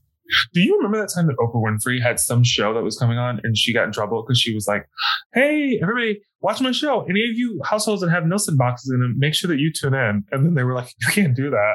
And she was like, why can't you do that? Why can't you do that? You can't like publicly be like, hey, you can't like campaign for people specifically with Nielsen boxes that are like the barometers on. Oh, wouldn't it have been so great to grow up in a house with a Nielsen box and just be like on the pulse of like everything that mattered in terms of like television and flex at school and be I kind of feel like I was always I always had my finger on the pulse of what was going on television. Never. Because I didn't really do homework. So Oh, so that freed you up. I feel like I would love to like hear kids at school be like, yeah, I watch America's Funniest Home Videos. And then me be like, oh, I watch Home Improvement. And I'd say my watching probably mattered a little bit more than yours since they are frothing at the bits to get our viewership information. I love the like elitism you think that comes along with having the access, the upward mobility of having a Nielsen box and just being able to like get free burgers. Who had one. I haven't either. If there are any, hey, if we have any listeners out here who had a Nielsen box in their house, can you write in and talk to us about like let us DM the kind of access that offered you, where that sort of like elevated you to in terms of your community's hierarchy? We'd love to interview you. We really would, to just get some real gritty information on what it was like to be like a real Nielsen head, you know? And for those under 30, maybe we should explain what a Nielsen box is. You had more experience with them than I did because you've been around the moon a few more times than I have. So I will pass it over to you, Jane. I would not know how to describe exactly what it was, but it's basically Nielsen boxes were given to people to like certain homes were equipped with them. Yeah. Right. Certain homes were equipped with them. And let's see. They provided information for overall in terms of ratings. So Nielsen Ratings was the system, and they used these boxes to sort of gauge what the American public overall was viewing. Watching. Yeah, what had, you know, superior levels of popularity, what shows were really sort of like what shows were really engrossing sort of the American public. Obviously now I don't think they're really a thing anymore. They probably are, but like it's probably so difficult now with, you know, the influx of streaming and like all that. And I just imagine it's a lot more complicated. No, they don't use them anymore. As of June 28th, 2018, the Nielsen Paper TV Diary Rating Service was retired. So, well, it's good to know. So that's the day the music died. Whatever's happened in this country that we think we don't need Nielsen boxes anymore. Now everything's making sense. I'm thinking about all of the things that have gone wrong recently. I'm thinking Speaking of ratings. Sorry, I just no. I'm just when Kate Winslet is looking at the wall of DVDs that Cameron Diaz has in her house. Did you peep the Geely DVD on there? No, I didn't see it. I saw it and I was like, I feel like that's a wink to like the worst movie ever made. Oh, I never saw Geely it either. I never either. I never saw that one, and I never saw, what's it called? Jersey Boys? I never saw either of those either. I never saw either one. But I feel like Geely would be a good one for this podcast for us to do. Well, especially considering that, you know, Ben and John are back. And it feels so good. Yeah, I think so. So I'm down with that. I also was going to ask you. So we see Jude Law comes over to the house. He's drunk. Cameron Diaz lets him in the home for no reason. He needs to be more surprised when he sees a strange. He needs to be more surprised, and she needs to be more surprised and more on guard before letting a strange man in her house. That is the thing. All he said was, "I'm Iris's brother," which could mean a lot of different things. It's like, are you guys on good standing? Not good enough standing that she informed you of where she was going before she left here? For all I know, you could have been the one person that I need to be on the lookout for. Exactly. You know, we didn't give each other a lot of information. I didn't get any care tips for her dog. No information. So who are you? And certainly, even if you are her brother, she's not here. So there's no reason for you to come in this house. Exactly. And then he asked her if he can sleep there. And I'd be like, absolutely, my mom, you can afford a cab. My mom and Dave were a lot more like chill about this whole thing than I was. I was like, what's happening? Why is he still here? Your sister I've is seen gone, this movie 100 times, and every single time I've thought, that's not right. That's not right. And then she hands him, when she pulled out that blanket and that pillow for him, my mind was blown. In what world do you think you're sleeping in this house tonight? Not by the hair on my chin chin chin. I don't care what you're used to. No. It ain't happening tonight, Captain. You ain't sleeping on this couch. Not on my watch. I don't know you. I don't know you. I don't feel safe. This conversation is enough. And Cameron was thinking just like we were. She was like, you're not sleeping on this couch. Get up to your sister's bed And let's have sex in the bed that your sister also sleeps in. That's my note too. I was like, he has sex multiple times in his sister's bed, which is a very, very strange thing to do. And it's a lot. I don't think they want. I think we're just, I feel like people are listening to this and they're like, you two are like such prudes. No, it's not that. It's like, have sex with whoever you want to. And I actually really liked how she was like, we should have sex. Because I was like, I like that she's being sexually aggressive, even though it's a stranger, and I would never do that, and that's terrifying. But like, well, yeah, judge her. Talk about how much you like it, and then backtrack. Well, I'm torn because in real life, I would never do that because I know that I wouldn't be safe, and that's scary. But in Nancy Meyers' universe, I know that he's a safe person. And so I like that she's like, we should have sex. That would be fun. Like, I was like, good, get yours. You're on vacation. You should do this. I want to do a movie where I get to be the person who keeps reminding the person that they're in a Nancy Meyers movie. And like, so when things just happen and then they're like, I'm sorry, I really need for you to leave. I don't feel safe. I don't feel like I'm completely able to like exert my sense of agency. I've actually asked you to leave 2 times and you sort of do this weird giggle thing and what seems like a comedic bit. You're not quite hearing me. And I don't feel like I can assert myself, and this feels dangerous. I'd really like for you to leave this home. I have issues and trauma that I've dealt with in the past. I'm not willing to rehash any of that. Like, my safety is paramount for me. And then I just come in and I'm like, hey, mama, that's all good and well, but you're in Nancyverse and you don't have to worry about it. Everything's going to work out fine. Your beautifully appointed kitchen is going to be impeccable tomorrow. You don't even have to worry about using protection because none of this is real. Go upstairs and have some fun. It's just like, you need to leave too. Yeah. I honestly don't trust you or feel safe with this. Yeah, it kind of feels like you're making me think I'm in a world that I'm not in and giving me a false sense of safety, and then you're gonna pounce on me. Exactly. I'm like, you're the second one here and you're larger than the man over there. So I actually feel more at uncomfortable. Yeah, I was going to say more not at ease. And then I was like, shut up. Too many words. And she's going to be like, how about you get out of here? Like, not Billy Porter. You've been in my house the whole time and I genuinely don't know what you're doing here. And you're asking a lot of questions about the kitchen. Yeah. And I don't know. It's been all about the kitchen since you got here. And you keep asking me if these cabinets are shaker style. I don't know what that means. Google it. Google it. And where'd you come from? I know how he got here, at least. You literally just popped up from underneath my cabinet. So did you... Well, I was going to say,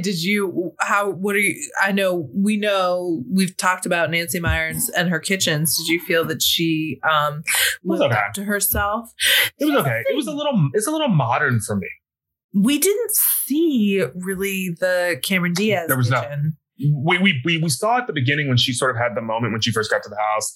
Right, a lot of black, a lot of metal. There. Yeah. No, she wasn't making any like really delicious. It's always like somebody making a really delicious meal with the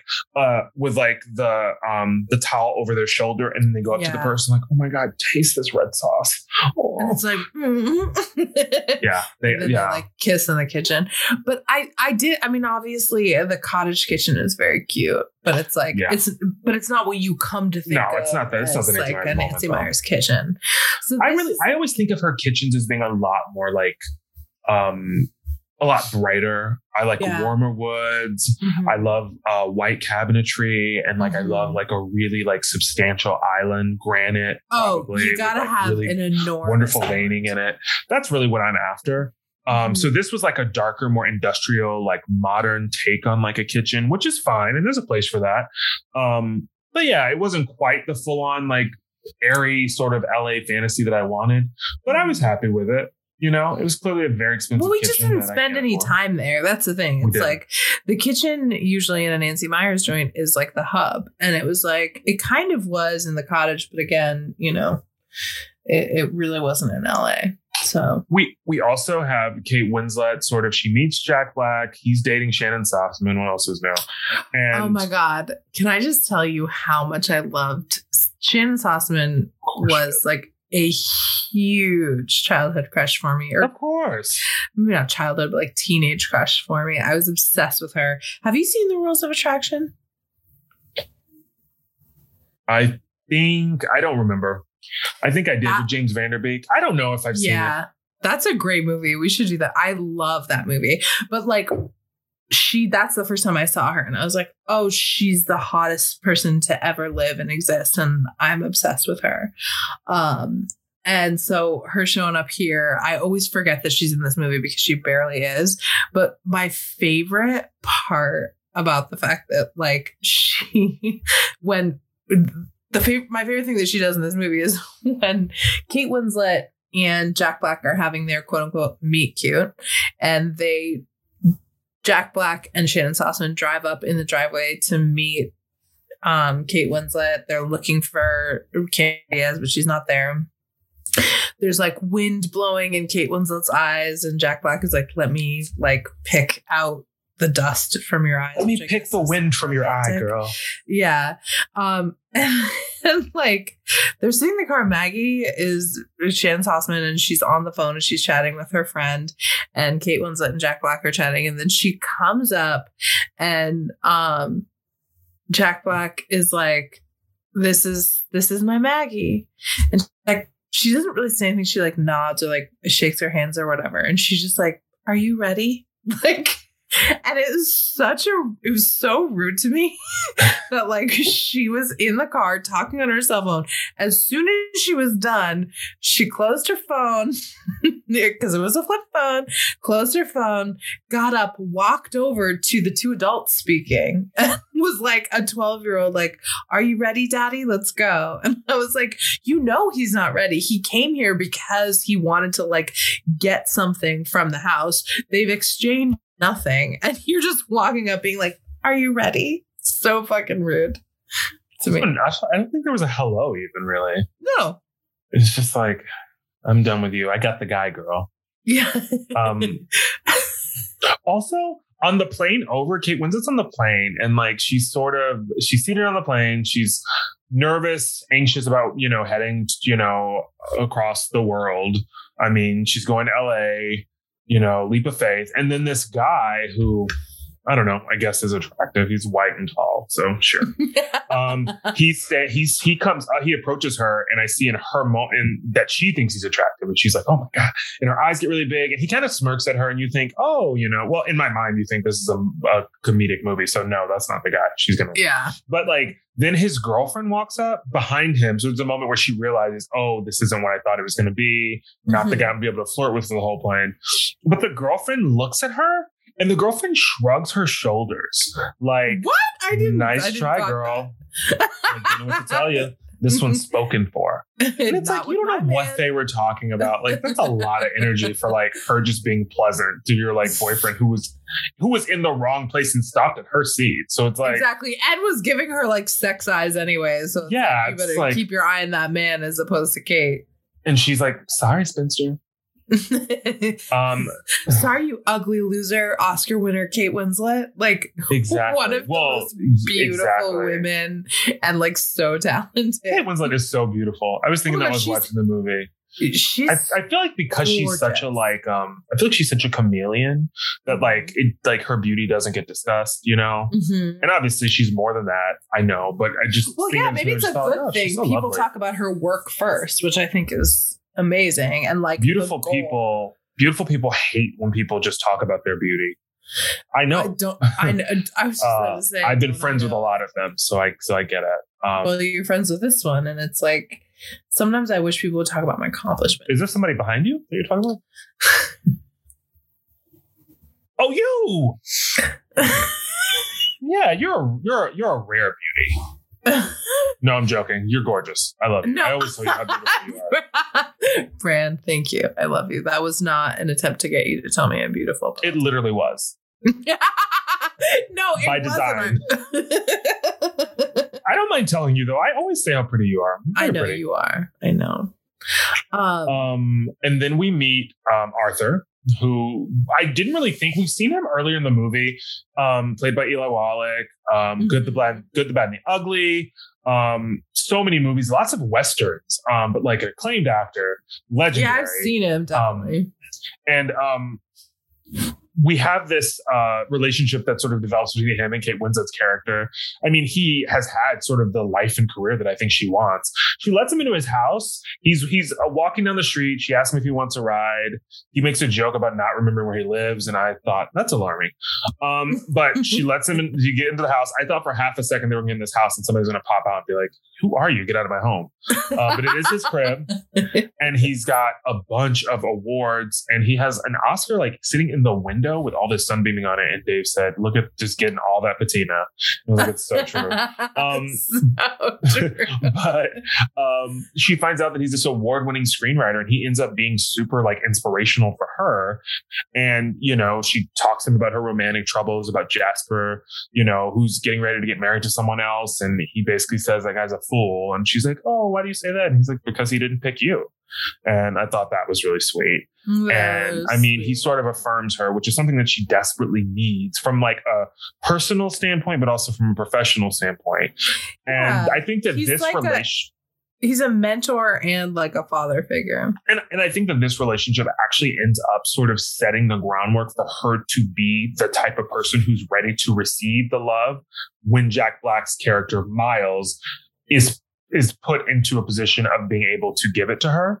I think that that's a part of what this journey is for her, is that he, through the affirmations that she receives from Arthur, from a career standpoint and from a personal standpoint, I think it fortifies her in a way. And I think it makes her a person who believes that they are worthy of love, which I don't think that she arrives in LA as. So I think it's sort of like, it's the key to sort of her fully realized, like, you know, evolution and her being able to like step into this position where she can say, I am here. I'm a person who is worthy of love in a way that I get to help define.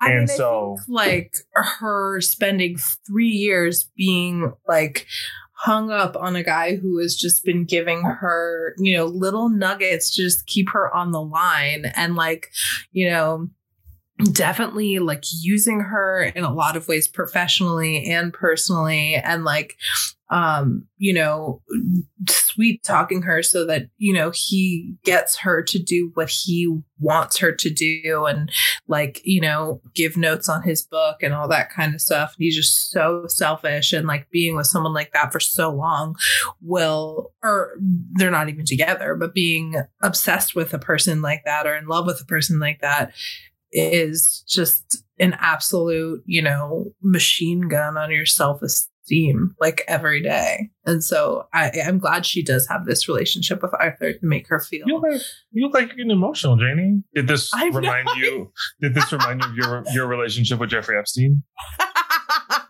Oh my God. Oh, this isn't the time. I want to, I again, because I just want to make sure that everybody knows I have never had a relationship with Jeffrey Epstein. He and I have never met or been in the same room. So this one's impossible to pin on me, Bran. Oh, I still wanted more for you in that moment. I really wanted you to have that, but you're still sort of putting the pieces together. That's fine. That's fine. Whole doesn't have to look like what I think whole looks like. And we'll continue to polish up those fragments, and we're going to end up with a beautiful mosaic. And I can't wait to watch you step into yourself and own your story for once. But for right now, I'll play the lie game. Yeah, you didn't know him. So anyway, moving on.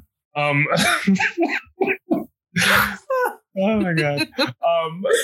So there's a moment also, because like this whole relationship with like Jude Law's character and Graham and Cameron Diaz's character, it's like this is like unnecessary like back and forth. They're just like, what is this? Figure it out. I know their conflict is so thin. Non-existent. It's like, they're both like thin white people, so things are gonna be fun. Things are going to be fine. And they're like, oh, things are hard because like, I don't want things to get too complicated, but whatever, what's a little complication? And then it's like, oh, you have kids. And I love how they made him a widower as opposed to a divorcee. Oh yeah. Because I knew that was such a choice to make him, quote, more sympathetic and just play into the trope that, like, you know, people who get divorced are flawed, but someone who loses a partner is, you know, is more sympathetic and pure, quote unquote. Well, also because it's literally like, first of all, you know, if he had a wife, it would have been like Famke Janssen. You know it. Like his divorced wife. You know she would have shown up in like absolutely some smart pantsuit, or like no, it would have been like a really luxe like cashmere sweater probably, and flowy pants. Very effortless. But it would have been like that moment. But I like that they didn't give him an ex-wife.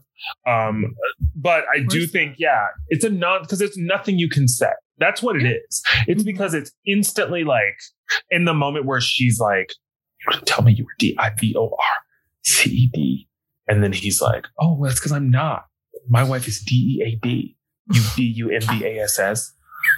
And then she's like, so "Oh, that's not like entirely how it plays out." No, but she asked him, "Are you DIVORCED?" And he's like, "No, actually, I'm WIDO." But he spelled no. Go for it. Do it. Yeah, you're the learned one.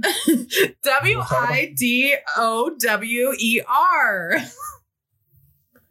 The widower, right? Did I fuck that up? No, it doesn't matter. Wait. WIDOWER. Yay! That's what I said the first time. Sure. I hate you. You are manipulating me right now. No, you probably did. I honestly really didn't even hear you the first time. I'm sure you did. You said it so fast because you're so good at spelling. I missed it. Oh my God. I want bad things for you. This is how I'm feeling. You are good at spelling. You spelled it right. Jane, I'm serious. You are. You spelled it right.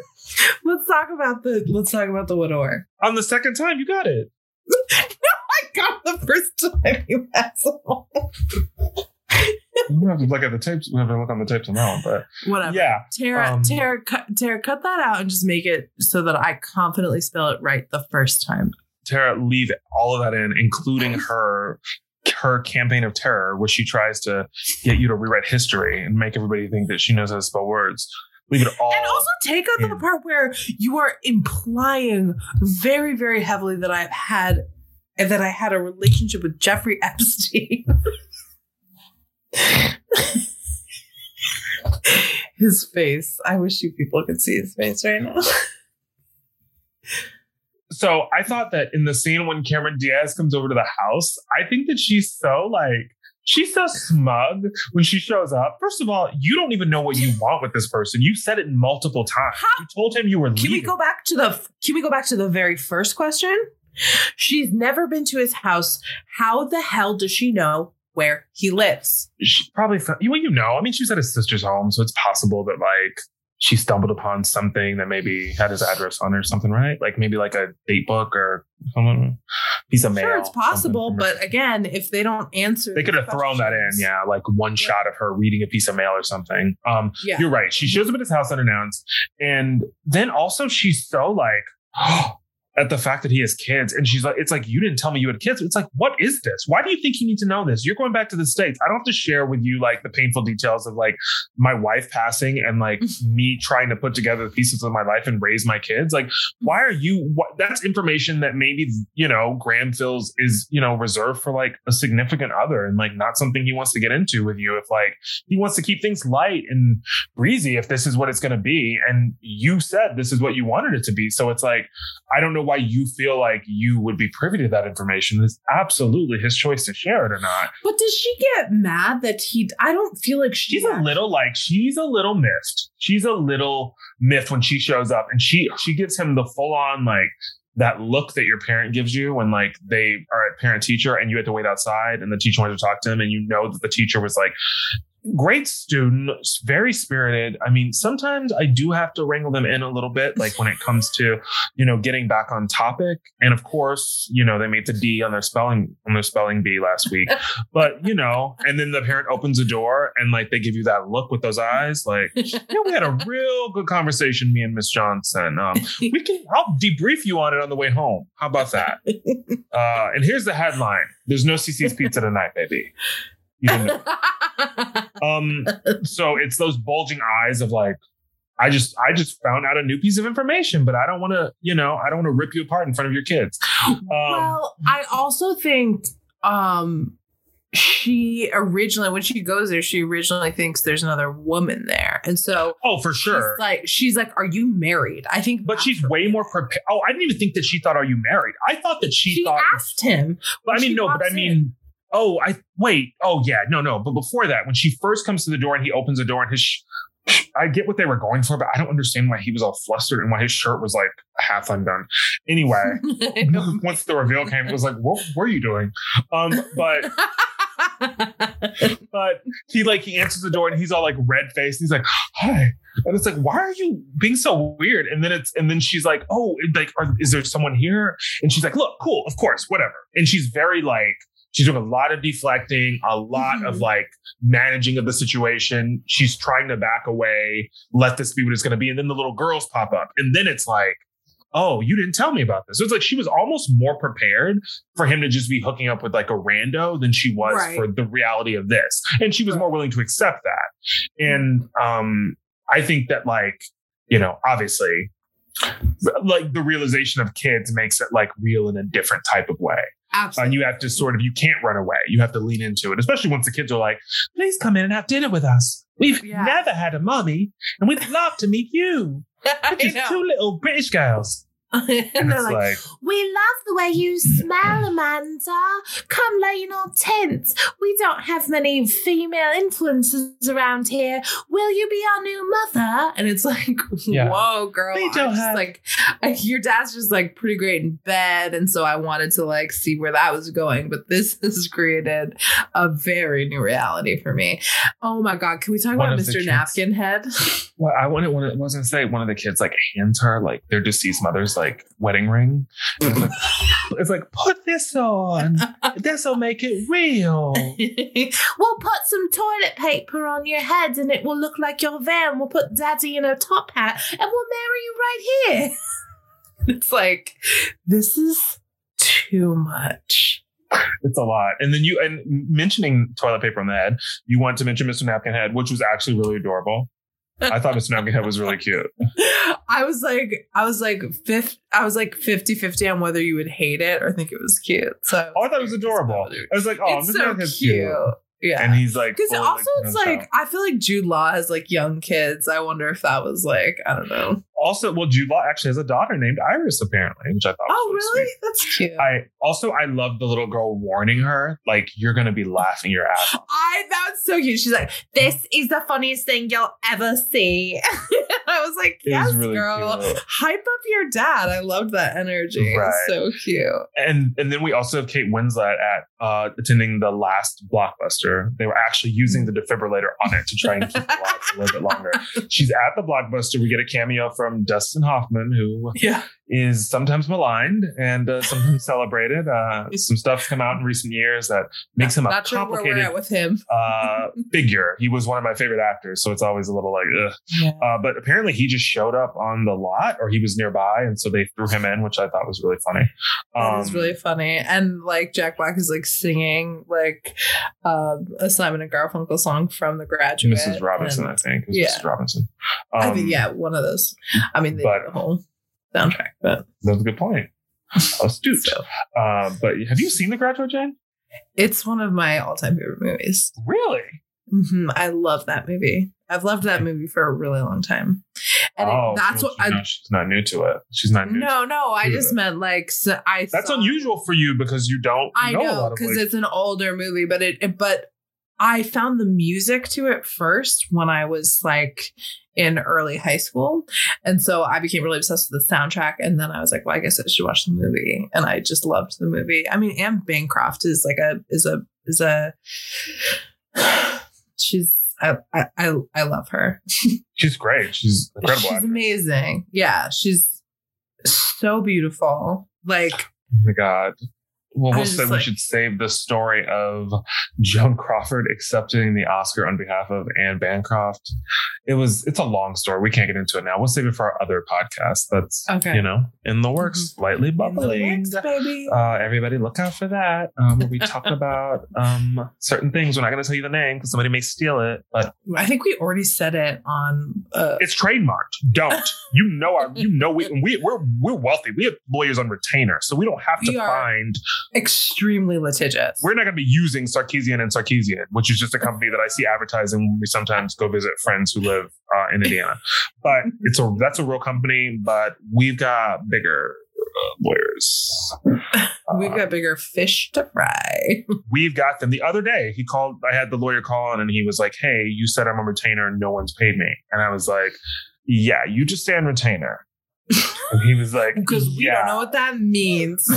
He's like, "You literally have to give me money. You can't just keep saying it. You posted something about it on social media and you added us. Like, what are you doing?" We need you there, baby. It's like, I feel like this is more of a flex than anything for you. It's like nobody's suing you for anything because you couldn't be less important. It's like, no, it's like, I got like a envelope filled with assorted, partially used gift cards is in it, and then a piece of paper that just said wink, wink. Do you think this is a payment? Like, did you get the unlimited breadsticks or not? Because I'm not giving up my partially used gift card. Sorry. Sorry. You've been paid. So Kate Winslet's at the Blockbuster. She's got on, basically it's dental floss. This is the thinnest scarf since Jennifer Love Hewitt's bare naked video. And it is hanging on by a thread. And they put this baby scarf on her that I'm like, why'd y'all do that? I would have just been like, no, I'm not wearing it. Don't give me a thin scarf that does nothing. I hate thin scarves. But that was like the moment. I know. I don't want to see them anymore, though. It's over. I don't want that trend to come back. That's one of my least favorite trends. Is Are like people doing that? Scarves with all this shit's coming back. Oh God, I don't want like a scarf with an inch width. That's a choking hazard is what that is. Don't. So that's going on. And then we've got Jack Black being full on wacky, and we've got Kate Winslet being like, I could fall in love with this wacky guy. Yeah. It's full on School of Rock, shaggy hair Jack. But it's not, because it's a very watered down. No, you know he probably was. These scenes also felt very improvised. So like, you know that it was like Nancy being like, just do what you do. You know why we hired you. But and also like let's make you likable to everybody. We're going to water it down a little bit. So no F-bombs.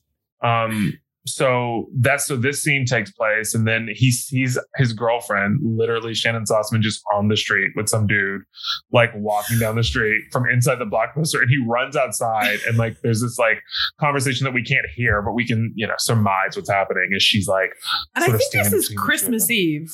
Is that right? Yeah. Yeah, and he thinks that she's like on location in New Mexico filming because she's an actress, and like turns out she's been back and like dating this like rando, dude, and it's like a sad scene. As she, it is. But to play a little bit of Debbie's ad, because you did it for Epstein, you'll do it here. Do it on the stands.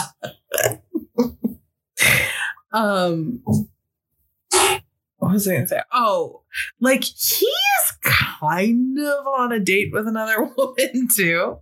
They're just friends. Just friends. Yeah. I guess she's like very touchy with the unnamed suitor. So that's the difference, I guess. But certainly like when Kate and like when he's saying goodbye after Hanukkah dinner and like...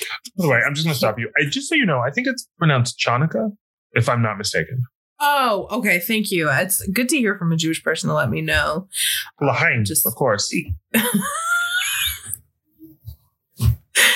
That's actually L'chaim. Like it's like the band, but you just put... It's like a French version of the band. L'chaim. Exactly. We love to hear it, and that means to life, So okay, I love it. I only know that from like I don't know, from something.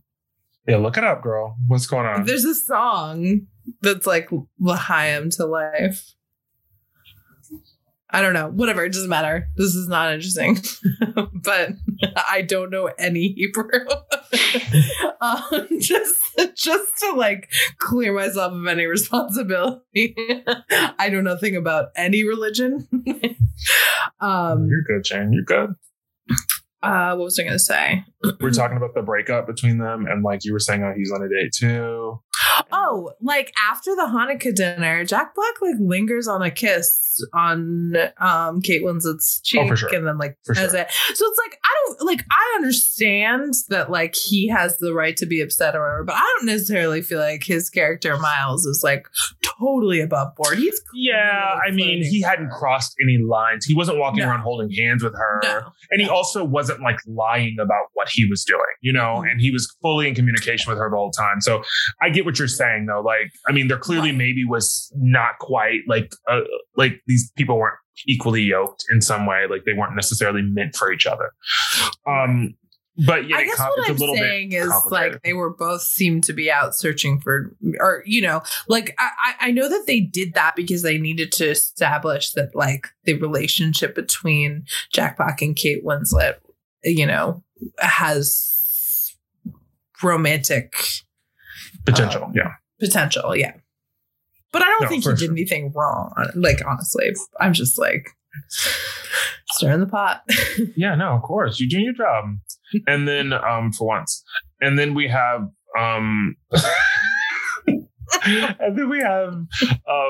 we have him getting like this phone call. They're like out eating sushi, I believe. And he gets a phone call and he runs away. He's like, it's the girlfriend, or it's the ex-girlfriend at this point. And he's like, I have to go. And like Dave was like, he better be going to break up with her. Of course he was. But then I could see a universe where it was like, we got back together, and then they extended the movie a little bit longer where he eventually, you know, breaks up with her. But the thing is that Kate Winslet's character was in LA for too short of a time for them to do that. So Maggie, by the way. That was Shannon Sossman's character's name today. Yeah. So Maggie, and also Jasper shows up in LA unexpectedly. Like it's a lot. This is a lot of energy for somebody who literally just like he is just like the worst. It's like where's your fiance? You flew here from England, sir.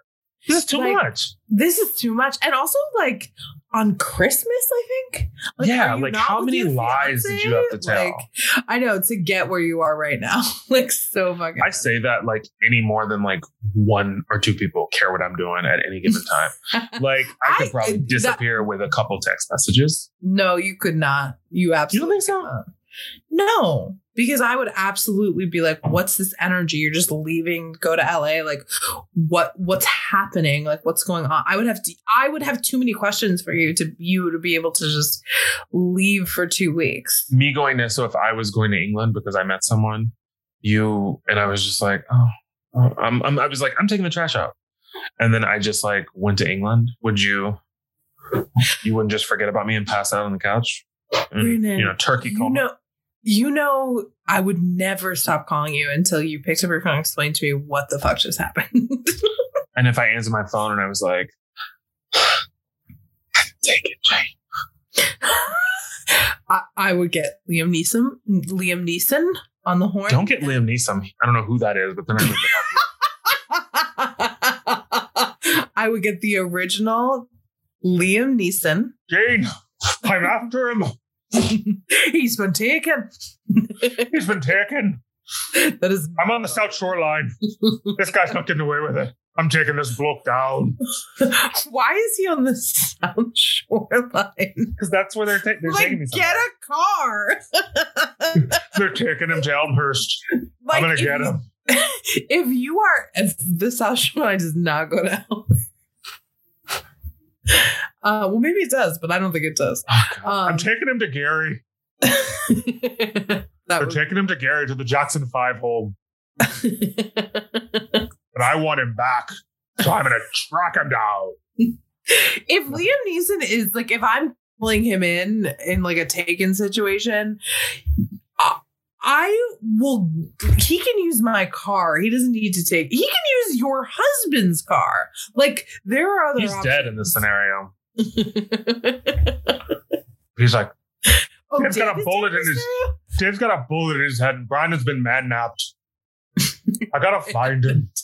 Can I ask why in this situation, why Dave was killed and you were saved? Wrong place, wrong time. They came here looking for codes, for government codes. And they felt like that might be something you would have. They knew it was something I had because I have them right now. Like, I have codes for like the atom bomb and stuff. And Dave would have no idea about that. No, and I have missile launching codes too. For what and for where? I have a mission code for the Apollo 7.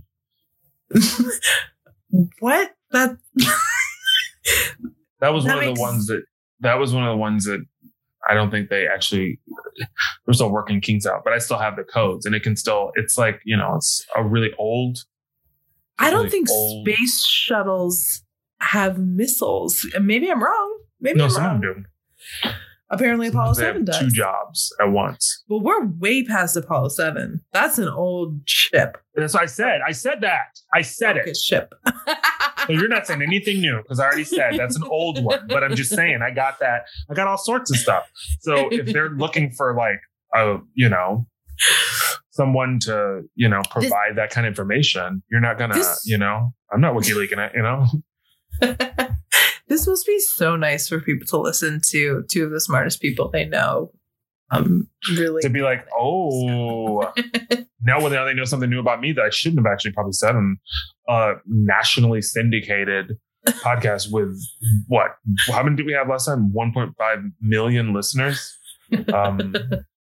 a week on our last episode. Yeah. Last time we checked, I mean, and that's probably why we're doing ads for things like Mr. Clean. Are your floors dirty? Oh, no more. Don't give free ad space. Yeah, don't interrupt paid ads. We got paid for that. Wait, I did pay me in rubles though. I'm not. Did you see all the fucking Pepsid AC around this whole damn movie? Everybody's popping Pepsid AC. Oh my God. It reminds me of that movie we watched with that Tiny Tim man with all the comment in it. All the comment. Yeah. Although I think Pepsid AC actually did pay for some of this movie. I think Comet paid for that one too. Yeah. I think if we asked Comet now, they would never admit it. Low key, Comet. My grandmother used to clean with Comet all the time, and it really does work. And it actually has a really like nice smell to it. And by nice smell, I mean not nice, but like a chemically smell that I'm used to. I have the same reaction to when I smell like powdered bleach like that. I'm like, oh, it's fucking clean in here. I'm like, this is great for real. So, and then, shocker, at the end of the movie, we have Graham and Amanda end up together, and, our girl Iris ends up with Miles. And then there's this moment at the end of the movie where they're all together for the holidays, because obviously we have Iris and Graham. New Year's Eve, sorry. Iris and Graham are, they're siblings. So they all end up back in England. And there's a moment where like clearly Nancy Myers was like, let's just get some shots of you dancing. And it's unscripted and it's clearly unscripted. And like, it's like weird. And then Dave like said, he was like, what's happening? Because it's just like the 4 of them like dancing around. He's like, what is this going to turn into? Some swingers thing? And it's like, it technically would be called incest because 2 of these people are related by blood. And they started dying laughing, and it was a really funny moment. That's humor in our home. But I was like, we're not going to call this a swinging moment. When you tell this story to a friend, there's details that change it. Okay. Yeah. You're like, I swung last night. And it's like, oh, with who? Oh, I'd love to know the group that you. It's like, oh, well, so you know my brother, right? Who you're related to? Your brother. He's very good looking. Anybody would lucky to have him. Please continue the story. Well, hi. I guess I'm anybody. I had a night where we forgot bloodlines. Okay, the way that you said we had a night where we forgot bloodline, it it caused me to pause because it sounded like a CBS drama I didn't know about. Oh, there was a Netflix show called Bloodline. That's probably what you're thinking. Was there? Okay. Well, Chandler and Sissy Spacek. Absolutely. Oh, well, for some reason I was like, I thought you were talking about a television show. It took me a minute. But you're sick? We shirked the laws of nature for a moment. We faced off against the last taboo. Anyways, I would love to ask you, Brandon. Yeah, of course I would. Yeah. Would you watch this movie again? Yeah, absolutely. This is it's a holiday movie. It's like it was it was sweet. It was charming. We love a holiday rom-com. There's no reason to skip this movie. Of course, there's funny, ridiculous things about it, but it's like it's like just part of the Nancy verse, which is again a warm hug of a movie. Yeah. So good. I'm glad we both have chosen a Nancy Meyers movie for each other. You know. Okay. So, this is the part of the show where I have to give Jane my movie. So it's one more holiday film. Okay, I'll tell you that. Okay, yeah, because that'll air on New Year's Eve. We're gonna do it. Finally, we're gonna pull off the Band-Aid. Jane, next week I am gonna have you watch Die Hard. Okay, I'm really excited because I've been wanting to watch this movie literally my whole life. So I'm very, very excited. This is a good choice. Okay, this will be a lot of fun. I'm so excited. I can't wait. Okay, I know it's Bruce Willis. That's about it. Yippee-ki-yay. All right, this was a fun episode. I had a lot of fun talking to you. I learned a lot of stuff about you. Always. I tried to call you out and call you the floor on a couple of different things. It didn't quite Same work out here. the way that I planned. And I think we're both sort of as slippery as an eel, as they would say. We both do our best to get out of it. So, all right. Well, thank you guys. Thank you for listening. Thank you for sticking with us to the end. We hope you enjoyed hearing us talk about the holidays. We hope you guys have had an incredible holiday, will have an incredible holiday. And we love you. We would love for you to follow us on Instagram and Facebook at Movies We Miss. And of course, our very, very active Twitter at MWM Chat. And we will see you next week for Die Hard. Bye. Bye bye.